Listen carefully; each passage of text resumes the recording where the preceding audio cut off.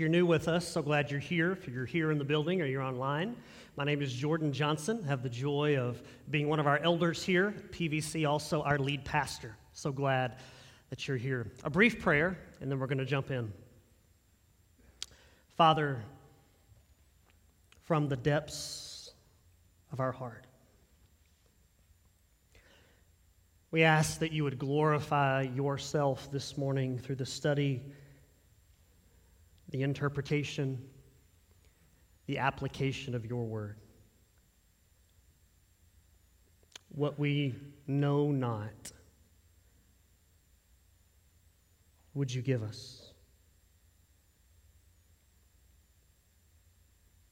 What we are not, would you make us? Through the study of Nehemiah, Lord, I pray that our eyes would be open to the beauty, the grandeur of who you are,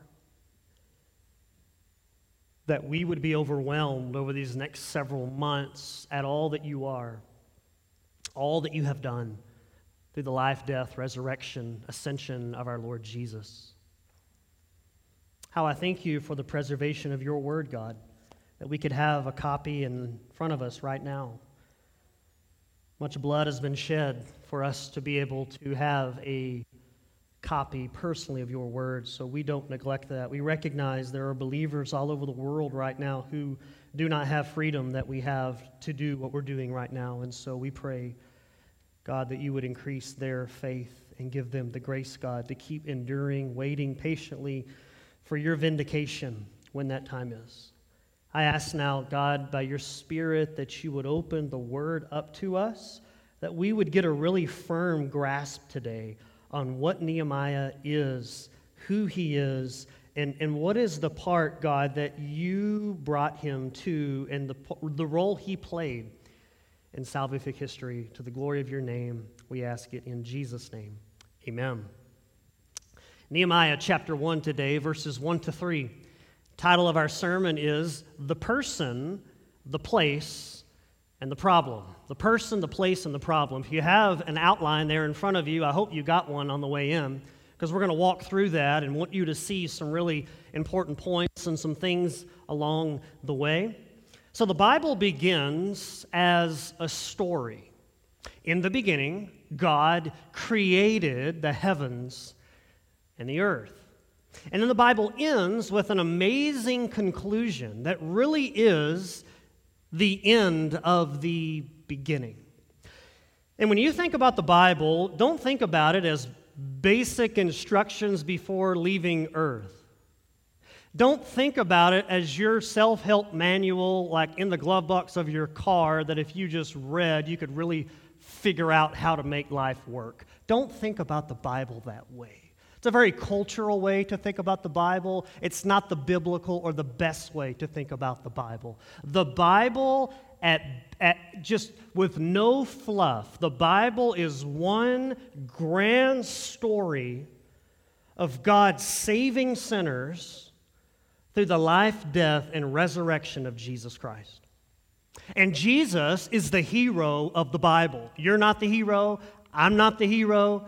David and Goliath was not about you and your mountains or your giants you're facing. It was about a story and pointing to when Jesus, the great God of the ages, would come and slay the enemy of sin and death. And Goliath was a picture of all that is. And so, friends, the Bible is a grand story of God saving sinners through the life, death, and resurrection of Jesus. And the Bible has a human author, about 40 of them, and the Bible has a divine author, the Holy Spirit. And he's weaving from Genesis to Revelation this grand story of bringing people into the family of God through the life, death, and resurrection of Jesus. Now, I don't know about you, but I really enjoy a great story.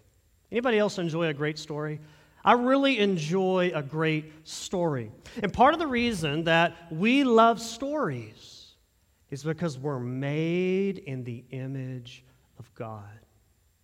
God is the great storyteller in human history. See, stories have the ability to draw us in, do they not? They have the ability to grip our hearts. See, it is one thing for you to read in the Bible, hear in the Bible, do not commit adultery. It's one thing to hear that. You can understand that. I should not commit adultery. But to read the story of David and Bathsheba and the way in which he was supposed to be fighting in a battle, and he's laid up in bed, and he looks out of his window and sees someone not named his wife, and he says, I want her, and he goes and has things arranged to get her, and they commit adultery, and then David arranges a whole slew of events to cover up his own sin. That story should shake you to the core. Now, you understand you shouldn't commit adultery, but when you actually see it played out and you see a story about it, it draws you in. And when you think about the book of Nehemiah, you're looking at a story within the story of the overarching theme of God saving a people for himself. And so when you think forest, you think 66 books. We're going to zoom into the trees for the next several months in the book of Nehemiah, but we're never going to get away from this overarching theme of God saving a people for himself through the life, death, and resurrection of Jesus. But when you read the book of Nehemiah, see, I could tell you, God wants you to have a great vision of who he is. God wants you to love the Word of God, and God wants you to love the people of God. I could tell you those things. I could preach that and say, you should do these things. And if you have the Spirit of God in you, then you would say, amen. But when you read the book of Nehemiah, you're actually going to see what that looks like in the life of a person. Because one of my prayers is, coming out of this series, probably in December sometime, is that you would have a grander vision of who God is. God is going to get bigger in your mind. He's going to get bigger so that the challenges you face at work and in marriage and in finance, you'll just get your eyes off of those struggles and you'll get your eyes up to the bigness of God, and he will overwhelm you that he's got this. Second of all, my prayer is that you're going to have a greater vision, a greater love and affection for the Word of God. You're going to see Nehemiah love the Word of God. He loved it, and he wanted the people of God to believe it, to live it, to love it, and to submit to it. My prayer for you and for me is that we would leave this series having a greater love and affection for the Word of God. Third of all, you're going to see in Nehemiah, he loved God's people. Oh, he had a heart for the people of God. And I pray that your love meter, if this is like in the middle right here, and you're like, yeah, I kind of love God's people, I'm praying God, the Holy Spirit, is going to go vroom, and move that meter way over, that you're going to say, oh, they get on my nerves sometimes, but I love the people of God. I love my brothers and my sisters in Christ. So again, I could tell you, do those things, but it's going to be more powerful. It's going to be very illuminating for you to see it lived out in the life of a man. And what you see in Nehemiah is a normal dude, all right? Just a normal guy who does those things. In Ezra, if you look in your Bible, the book before Nehemiah, Ezra, you could think about Ezra as the prequel to Nehemiah. In fact, in Hebrew, if you had a Hebrew Bible, Ezra and Nehemiah are one book. It's Ezra and Nehemiah. They're one book because it's really one story. When they began to get the Bible and categorize it into books, they broke it up. But in the Hebrew Bible, Ezra and Nehemiah is one story. And both books go together and are arranged similarly. So Ezra is about God's people going back to Jerusalem to rebuild the temple. The first 6 chapters of the book of Ezra is Ezra leading a brigade of people back into the holy city of Jerusalem and rebuilding the temple so that God's people who had been exiled could come together as a family again, could come together and worship their God corporately. And then chapter 7 of Ezra to the end of the book, chapter 10, is about the spiritual restoration of the hearts of God's people. Ezra helps turn the hearts of God's people back to their God. The temple's rebuilt now. They have a place to worship, and Ezra leads them back into it. Nehemiah, similarly, the first 6 chapters are about a physical structure. Nehemiah is going to be used by God to lead a parade of people to rebuild, not the temple, it's already been built through Ezra, but the walls that protect Jerusalem and the people of God and the city of God. The last half of Nehemiah, chapter 7 to the chapter 13, is about the spiritual restoration of the people of God. So Ezra starts, we got to rebuild the temple. We need somewhere to worship. Now we got to get the hearts of the people where they need to be so they can see their God and worship Him. Nehemiah, it's about rebuilding the walls of the city to protect the people of God. And then in chapter 8, there's going to be a big turn. And the greatest chapter, in my opinion, is chapter 8 of Nehemiah. Because Nehemiah is going to read the Word of God, and the people are going to weep and cry because they realize we are in a mess. And the reason we're in a mess is because we forsook our God. And they weep, and they come back to God. And then Nehemiah ends on a bit of a bummer because they're looking for their Messiah. They're looking for their Messiah. Now, why are these walls so important? These walls.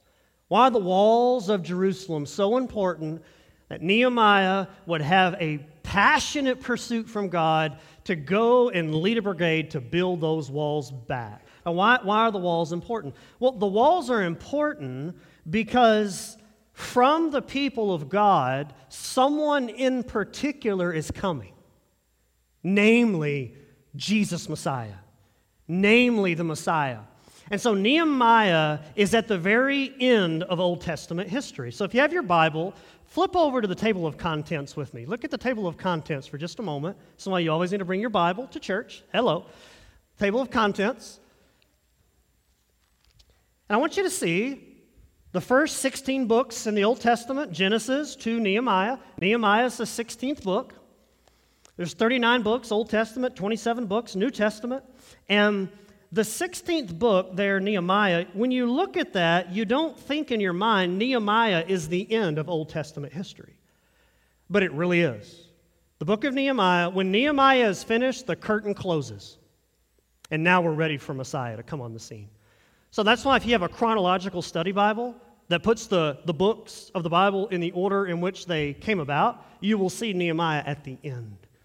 So I wanted you to see that Nehemiah is at the end of Old Testament history. And so God is interested in these walls because of these people. And God has to protect these people. He doesn't have to, but He chose to establish a people named Israel.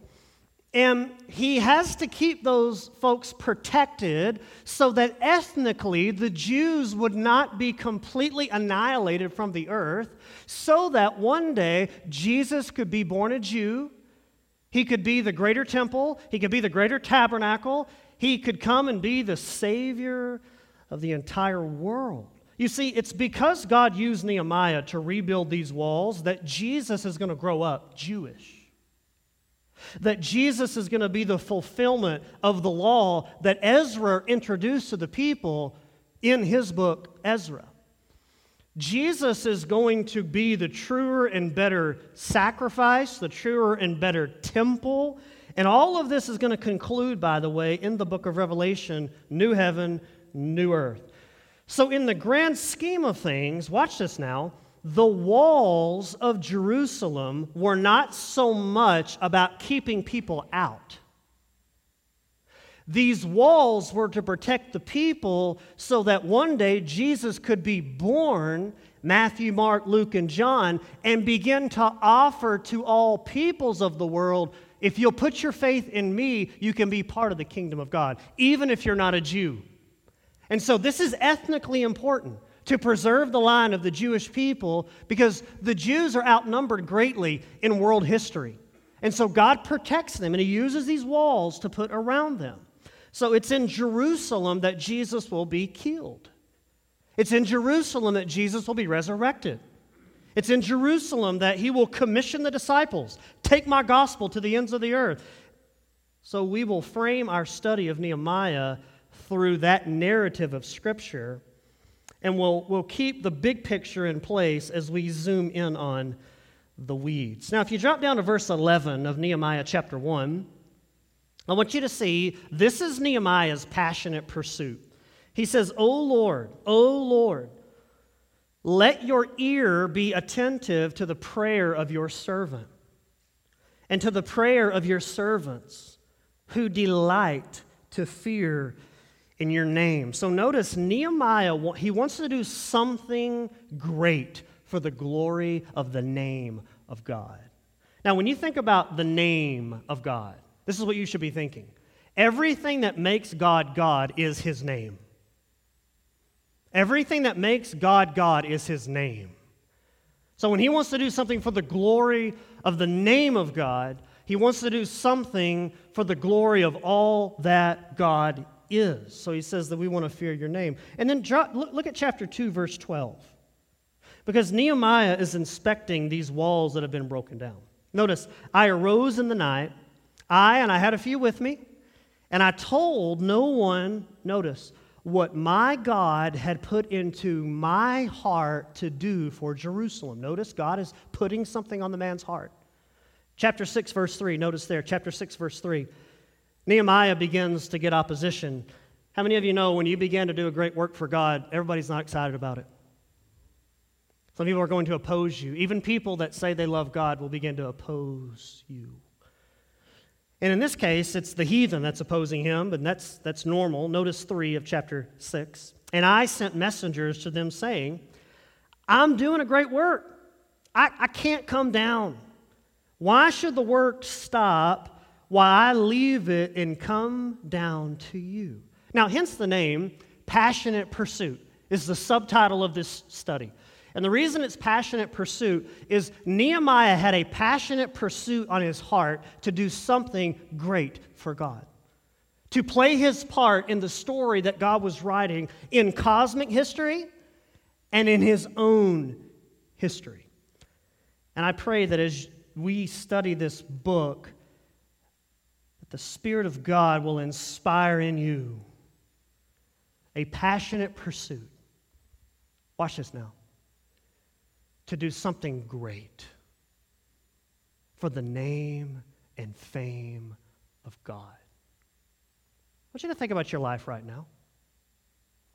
Are you doing anything that you would just simply say, I'm doing this for the name and the fame of God? You might look at the lostness in the world. You may look at racial injustice. You may look at people that don't have clean water. You may look at the rate of poverty in Cleveland. Look at the amount of fatherless homes in the city of Parma. You may look at something in the life of our church, and God gives you a passionate pursuit to not just stand there and let that happen, but by God's grace to go get in the middle of it and get your hands dirty and say, I'm not okay. I'm not okay with that. And I can't change the world, and I can only do so much. But I'm going to play my part in that to help push that back so that God's name and His fame and His reputation would be looked upon in great fear. That's Nehemiah.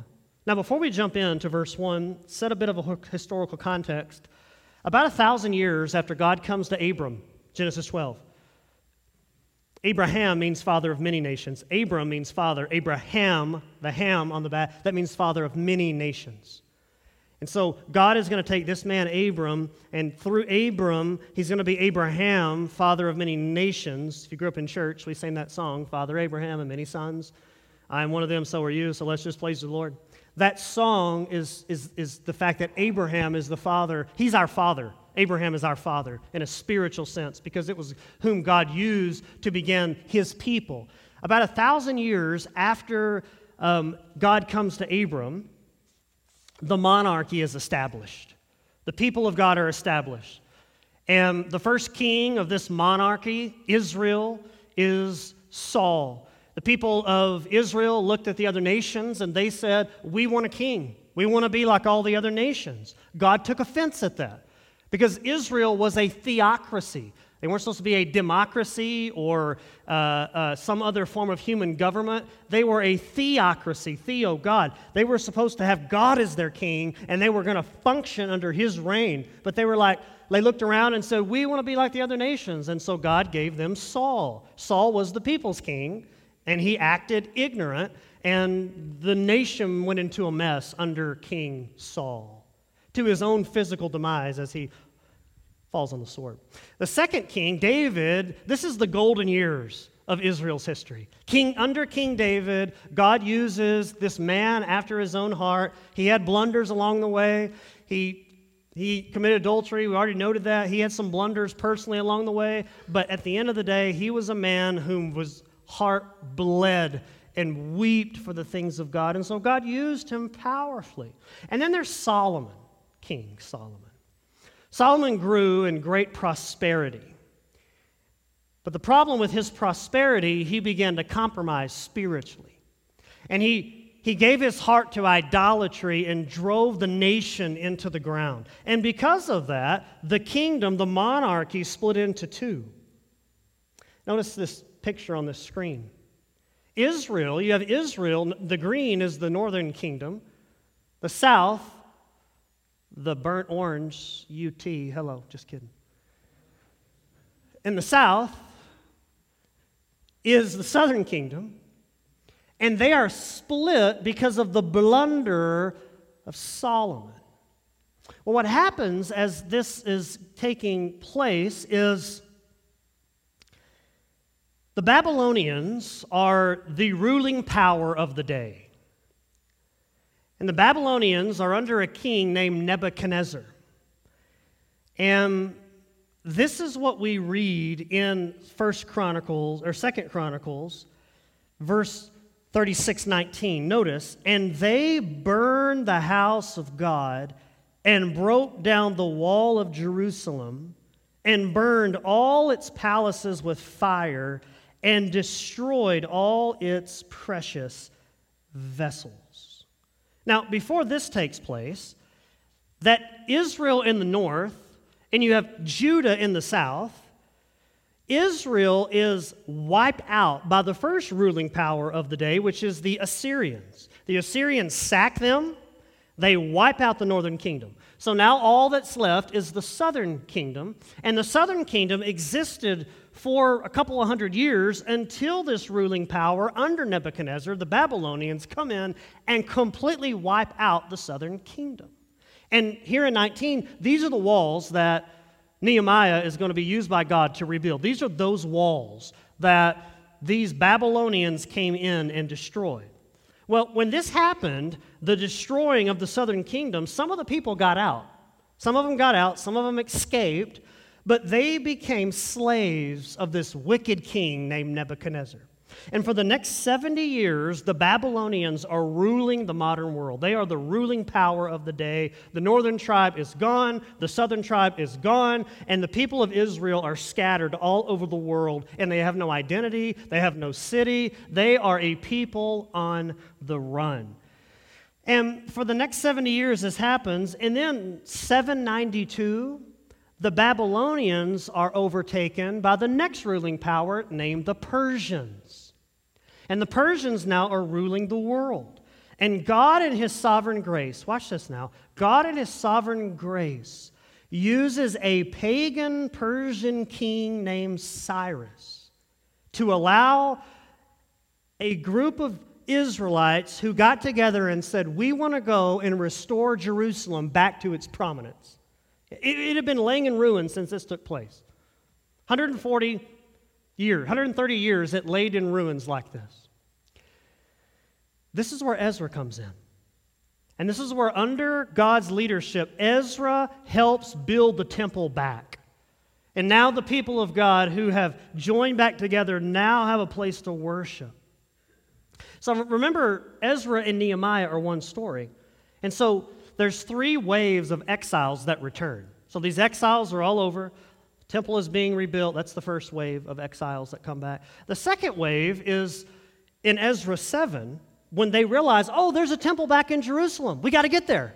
So you had the first wave who rebuilt the temple. You have the second wave who said, let's get back to Jerusalem. I heard about that from my grandma, my grandpa, my cousins, and they used to worship God there, and it's getting restored, and they all ran back. So that's the second wave. The third wave is Nehemiah's wave. Nehemiah's wave of exiles are going to come back and be used by God now to rebuild the outer walls that protect the temple and protect the people of God so that God could preserve those people so that Messiah could be born. And Nehemiah comes, really are his journal entries. One way to think about the book of Nehemiah. His journal entries, he's writing down what he saw and what he experienced and how God used him as he did this great work for God. So notice, first of all, the person in your notes. This is what we pick up in chapter 1. The person. The words of Nehemiah. Now, we don't know a lot about Nehemiah. We don't know much about the person Nehemiah. But Nehemiah is most likely a single dude. He's probably a single guy, probably not married. And the name Nehemiah, you should note this, the name Nehemiah means the Lord comforts. The Lord comforts. God is going to use Nehemiah to bring comfort to his people. He's going to use it. I'm praying that God's going to use this book to bring comfort in your life and in my life and in our life. But the Lord comforts. It's worth noting as well that Nehemiah is not a paid religious official. He's not a priest. He's not a prophet. He's not clergy. He's just a guy. But he's not just a guy. At the end of chapter 1, he's a cupbearer. Now, this is a very interesting job as a cupbearer, especially if you're a risk taker. Nehemiah would essentially taste the wine and the food before the king put it in his mouth. And if he didn't drop dead, then the king would drink that wine and drink that food. It was a very common way to kill kings, by the way. Poison their drink, poison their food. They eat it, gets in their belly, it kills them, they die, we're done with that problem. So the first thing a king would want is a Nehemiah. I need someone to taste that or drink that before it goes in my mouth. Because there's a chance all these other nations want to kill me. And so Nehemiah is a cupbearer. That's what it means, a cupbearer. He's a taster. And you would say to him, Nehemiah, eat up, drink up, and don't drop dead. That's your job. Eat up, drink up, and don't drop dead. And if you die, I'm not eating that. And we're going to need to get another Nehemiah. So depending upon the king that you serve, you would go through a lot of cupbearers. Because some people were really after that king. And so some jobs were more risky cupbearing for than others. But either way, if you're a risk taker, you'd like this job. Because when you eat, you could die. But I don't want you to think about Nehemiah as a peon taster. A cupbearer, according to history and what we know, is that a cupbearer in many ways was the second in power. So think Joseph. Joseph wasn't a cupbearer. Genesis 37 to the end of Genesis. He wasn't a cupbearer, but he was second in command. And in many ways, this was a big deal. It was a big deal. It was obviously a well-paying job. Your insurance was covered. You had good retirement. Your 401k was going to get pretty fat. It was a good job, but you could be killed any day. That's Nehemiah's job. So I don't want you to think this is just a butler. He's not just a butler. He's got a big position. Big position. And here's the thing about him, too. We don't even know how he got in the position. We don't know how this happened. We don't know how Nehemiah all of a sudden got here. But somehow, in God's providence, he's sitting here as a cupbearer to the king. Notice the son of Hakaliah. What a great name, Hakaliah. Wouldn't you like to have a child named Hakaliah and they're acting kiddish? You just say, Hakaliah! Hakaliah. You say, Jordan, who in the world is Hakaliah? I have no idea. And I can tell you, I've done a lot of reading this week, trying to trace who in the world this man is. I don't know who he is. Furthermore, Nehemiah is not mentioned in the New Testament. You're not going to see his name there. What we have, again, is basically Nehemiah's journal entries as God is using him along the way. So we don't know much about him. And the reason I bring this up, I hope that's encouraging to you. Because it doesn't matter your background, okay? It doesn't matter your past. I mean, if you think that you need a squeaky clean background, or you need a spiritually rich pedigree for God to use you, you would be wrong, my friend. God has Nehemiah in the perfect position to make a difference for the kingdom of God. Nehemiah is just like Esther. Esther essentially won a beauty pageant, right? She won a beauty pageant. And she goes just like, and asks the king for something. And by the way, just for Bible history, between wave 2 and wave 3, the end of Ezra and the beginning of Nehemiah, that's the story of Esther. Esther's fit in right there. You know, she's with that Persian king. It's right there in the middle of that. But Nehemiah, just like Esther, you know that famous line, she was put in for such a time as this. This is Nehemiah's story too. God has put these two people that we don't know a whole lot about initially, and he just uses them to make a huge difference for the kingdom of God. Friends, don't forget this. Don't forget this. God providentially places people in strategic places so that his cosmic plan can be worked out. This is what our God does. This is what our God does. He puts people in places, he puts something on their heart, and his cosmic plan is unfolding. It's beautiful. So that's the person. And I want you to notice the place. Now it happened, verse 1b, in the month of Kislev. So we're in the winter. Okay, this is November, this is December, this is in the winter time. In the 20th year, write in your Bible, 445 BC. 445 BC. He says, I was in Susa. That's the winter palace of the king. So you know you have snowbirds, right, that they have a home they go down to Florida to live in because they don't like the cold. Well, kings had palaces where they would go when certain weather patterns weren't what they liked, they would go to certain places. That's what he does. This is his winter palace in Susa.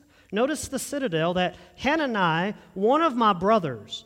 Now, most likely, this is an actual brother, not just a Jewish kinsman. So he's not just saying some brother somewhere. He's saying most likely one of his blood brothers.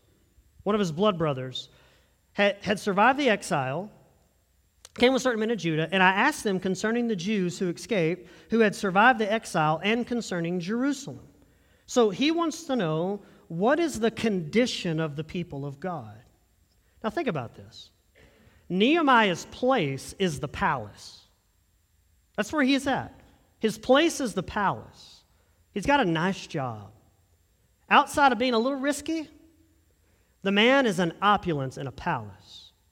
Not just any palace, but the palace of the ruling king of the day. I mean, these people overcame the Assyrians, and nobody overcomes the Assyrians. So the question, if you're a clear thinker, Nehemiah, why don't you just coast, man?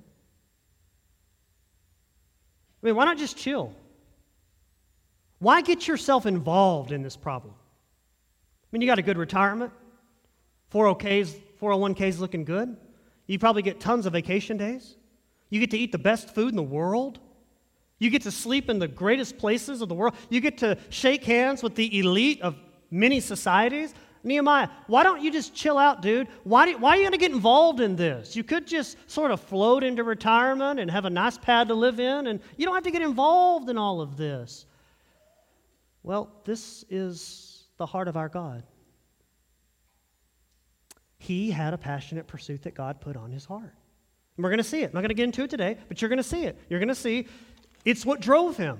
This passionate pursuit is what drove Nehemiah to keep going, to keep doing this, not for his glory, but for the fame of God's name. So the person, the place, third of all, the problem. Notice 3. And they said to me, the remnant there in the province who had survived the exile, remember we talked about that, is in great trouble and shame. So remember, survived the exile under King Nebuchadnezzar, and then made it through the Persian king, and then the Persian king said, go back. Ezra happens, the temple's been built, everything is coming into play, and he says the people of God are in great trouble and shame. Now, this is what I want you to see about Nehemiah. he could not just sit there and do nothing.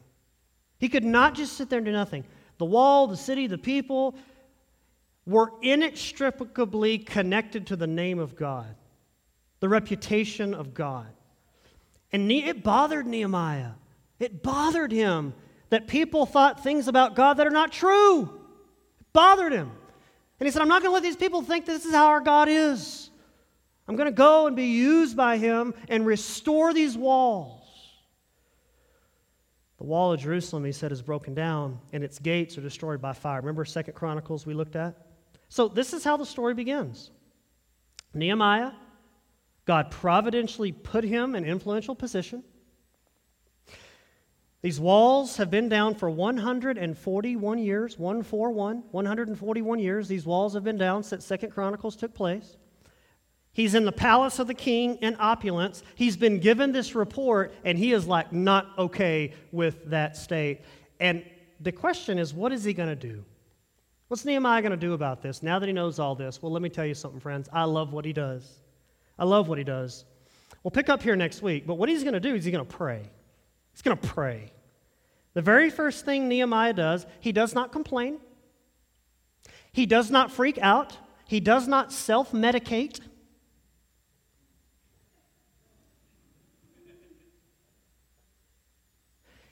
He doesn't even put his overalls on and get to work.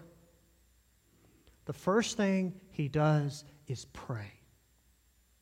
Prayer is essential for accomplishing a great work for the glory of God. Prayer is not all there is to do. Nehemiah is going to do a lot. He's going to do a whole lot throughout this book. But without prayer, everything you do for God is empty. Do you know how easy it is to do things for God? And they actually be right things, but they're empty. It's hollow. It's not worship. It's not joyful. It's just dutiful. When God wants it to be a delight. There are seasons of duty, and duty will fight through to delight. I'm not saying that every day is just a wonderful day. But at the end of the day, you can do a lot. Remember this. You can do a lot after you've prayed, but you can't do anything until you've prayed.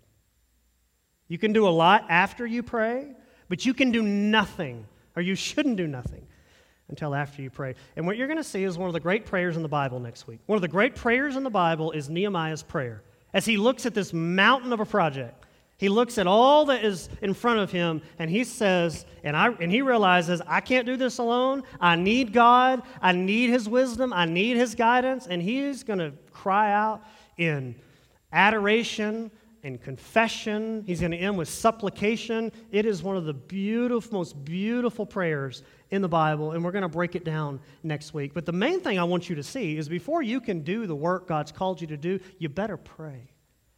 And by the way, he prays, as we'll see it, for 4 months before he does this. 4 months. So some of us say, let me pray about that, like just a few moments, and then, yes, I'll do it.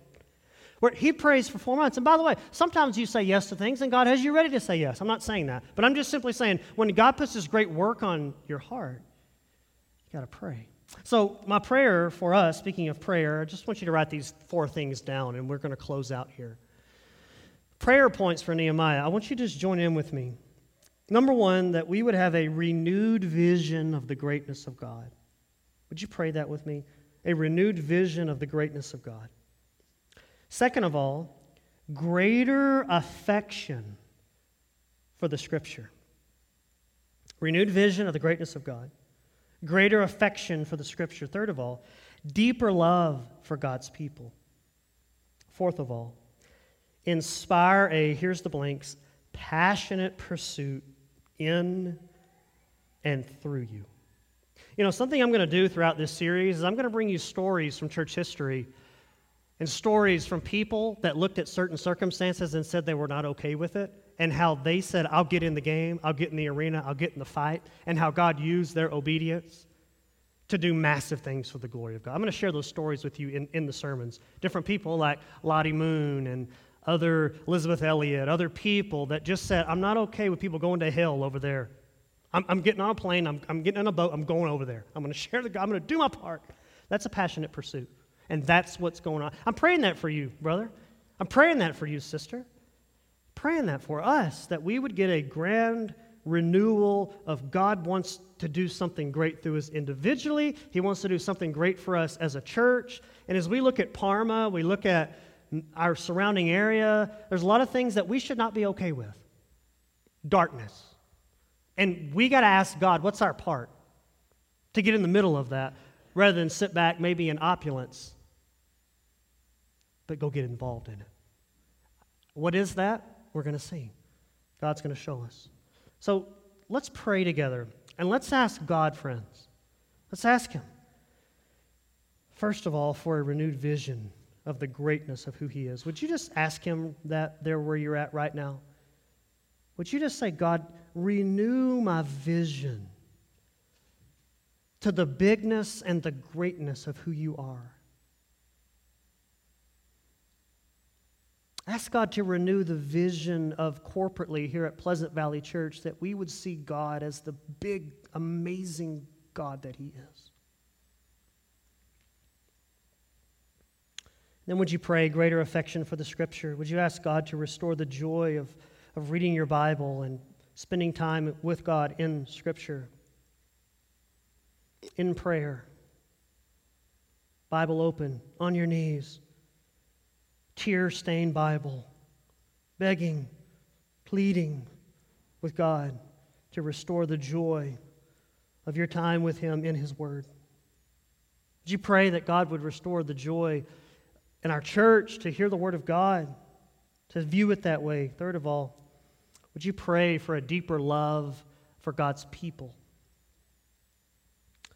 Would you ask God to raise awareness in your heart, maybe towards certain individuals that you like, but you don't love them as you ought?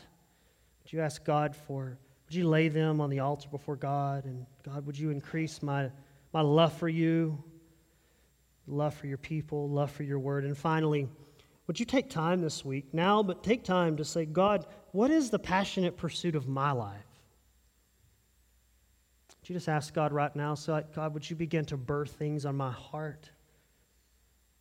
Would you pray for our church that God would birth things on our heart, how to reach Parma and Middleburg and Parma Heights and Strongsville and Berea and North Royalton and Valley View, and we're spread out in a number of different cities here at PVC, and yet God has placed you there for such a time as this. What is that? Nehemiah knew his role. Do you know yours? Oh God, we come to you this morning thanking you once again for the truth of your word. We thank you, God, for using this rich book, this rich story within the overall story of you, God, saving sinners through the life, death, and resurrection of our Lord Jesus Christ. Oh God, we do pray that you would increase and restore the joy of our salvation. God, some of our people right now, they're tired. They're physically tired. They've got a lot going on, a lot of plates spinning. And I just pray, God, that you would remind them of how important it is that the busier they get, the more stuff they have going on, the more time they need to spend in prayer, the more time they need to spend in God's Word. And Lord, we confess to you that often when we get busy is when we begin to neglect the things that should be most precious to us, namely our communion with you, our devotion with you, our time in your Word, our time in prayer, fasting, memorizing Scripture. Lord, there's no greater pursuit than for our lives to glorify you. So would you show us throughout this series how to do that, how to do it better individually, how to do it as a church?